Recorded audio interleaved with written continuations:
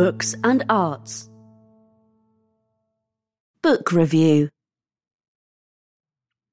Internal exile. Worlds of their own. Giving up on politics is often tempting.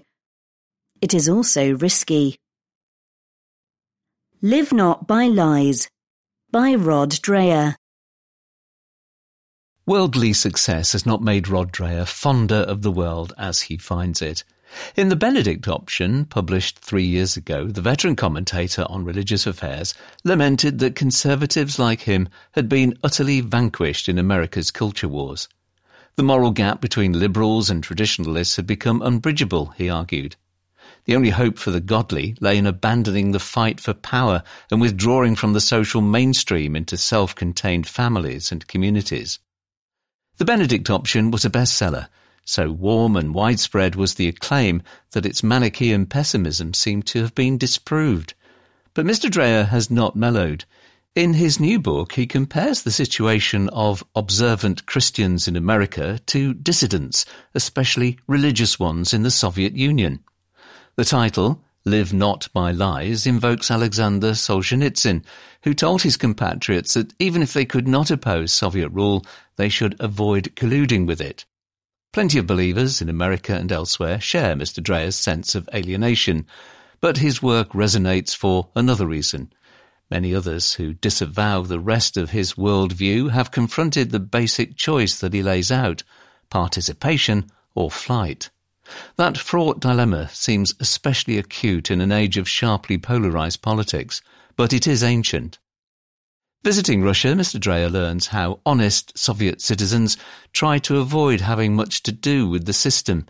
Geology was a popular discipline among scientists, as it let researchers spend a good portion of their lives in far-flung and unsullied places. Humbler jobs as furnace stokers or night watchmen were another refuge for free spirits. Mr. Dreher also speaks to people who lived through communism and know modern America. These battle-hardened folks say they find something horribly familiar about the emergence of intolerant thought police who can ruin careers in academia or the professions as punishment for dissent from the new orthodoxies on gender, race or sexuality. Whatever you make of that analogy, there are some fundamental parallels between the two places.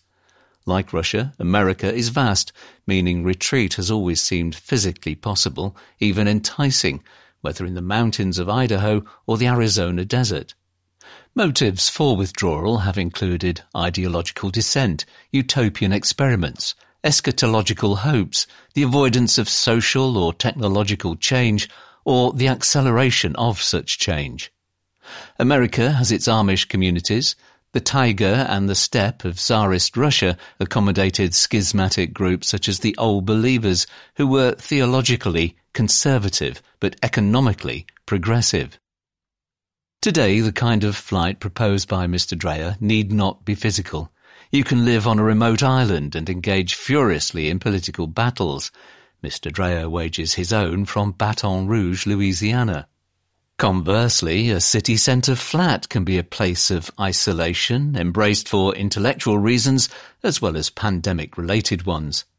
And in many modern democracies, lots of liberal-minded people too have been tempted to desert the political and social mainstream, with or without a change of place. That has been most starkly true in cantankerous America and Brexit-era Britain. Anthony Barnett, an English writer on democracy, observes a mood of retreat among older, left-leaning people in England and America. Some over 50 are, he says, withdrawing from active politics into unideological passions such as gardening. The impulse, he thinks, derives less from fatalism than from an awareness that the job of fixing a broken system properly belongs to a younger, untarnished generation. The older cohort know they were part of the problem.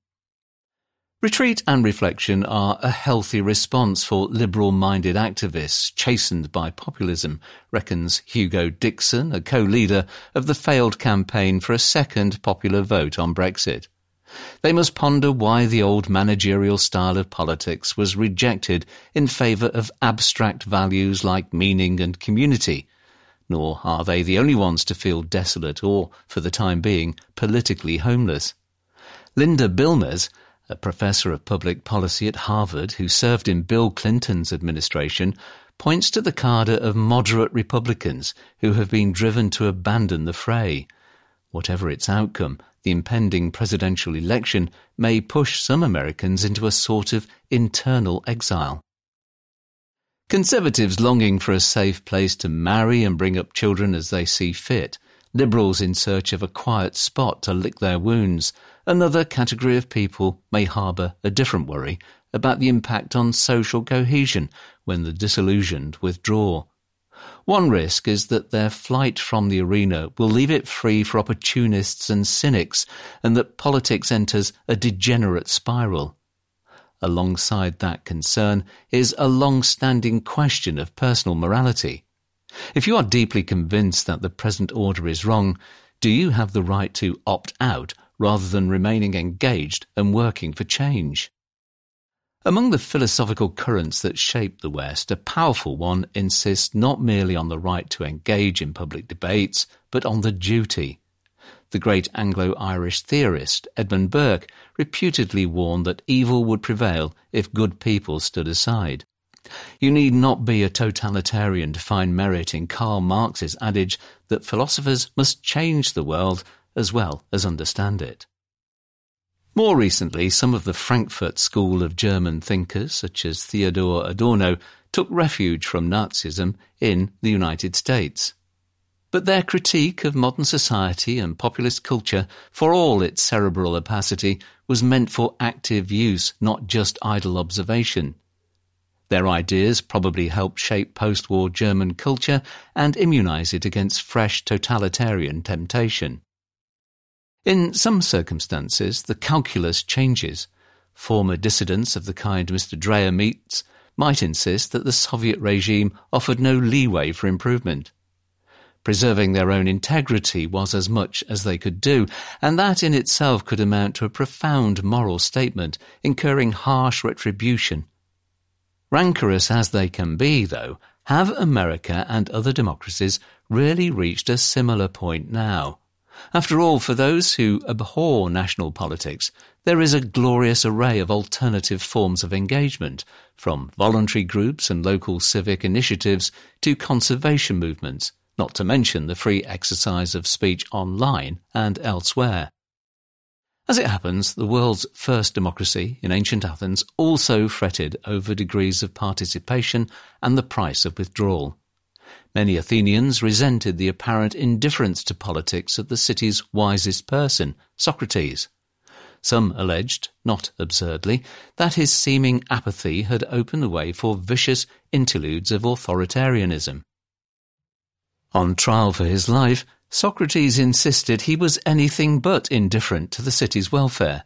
He simply chose to stand a few paces back, challenging his fellow citizens by asking basic, awkward questions, and hence prodding them, like a gadfly, to act more wisely. Socrates was not a quietist, says Paul Cartledge, a British expert on ancient democracy. The trouble was that some of his compatriots saw politics like religion, as something to be done in public if it was done at all. Today's representative democracy finds it easier to accommodate a division of labour between thinkers and doers, actors and observers, participants and abstainers. Many citizens eschew even the minimal commitment of voting, but those who abstain will always face hard questions about whether leaving the stage was the only way to enact their principles.